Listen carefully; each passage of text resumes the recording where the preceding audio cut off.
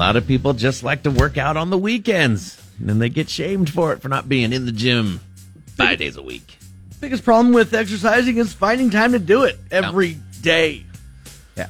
That and working out is just nowhere near as fun as sitting on the couch and watching Netflix. Yep, I got to have something fun to do at the same time. But according to a new study, exercising only on weekends can boost your health just as much as working out every day. That's what I'm talking about. I love the weekends. Experts recommend at least 150 minutes of moderate exercise or 75 minutes of vigorous exercise for 18 to 64-year-olds every week. Okay.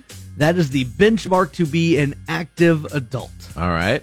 Active adults are less likely to die from things like cardiovascular disease, cancer, diabetes, and other diseases compared to couch potatoes. Okay. I feel a little bit better. So you can hit those targets with a brisk 30-minute walk 5 days a week or a more intense hour and 15-minute jog once a week. Yeah.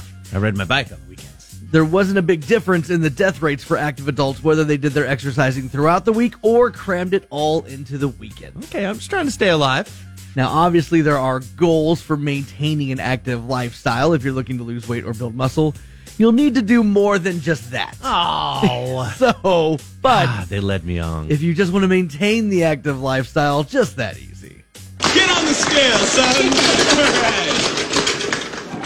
Get off the scale. Okay, then.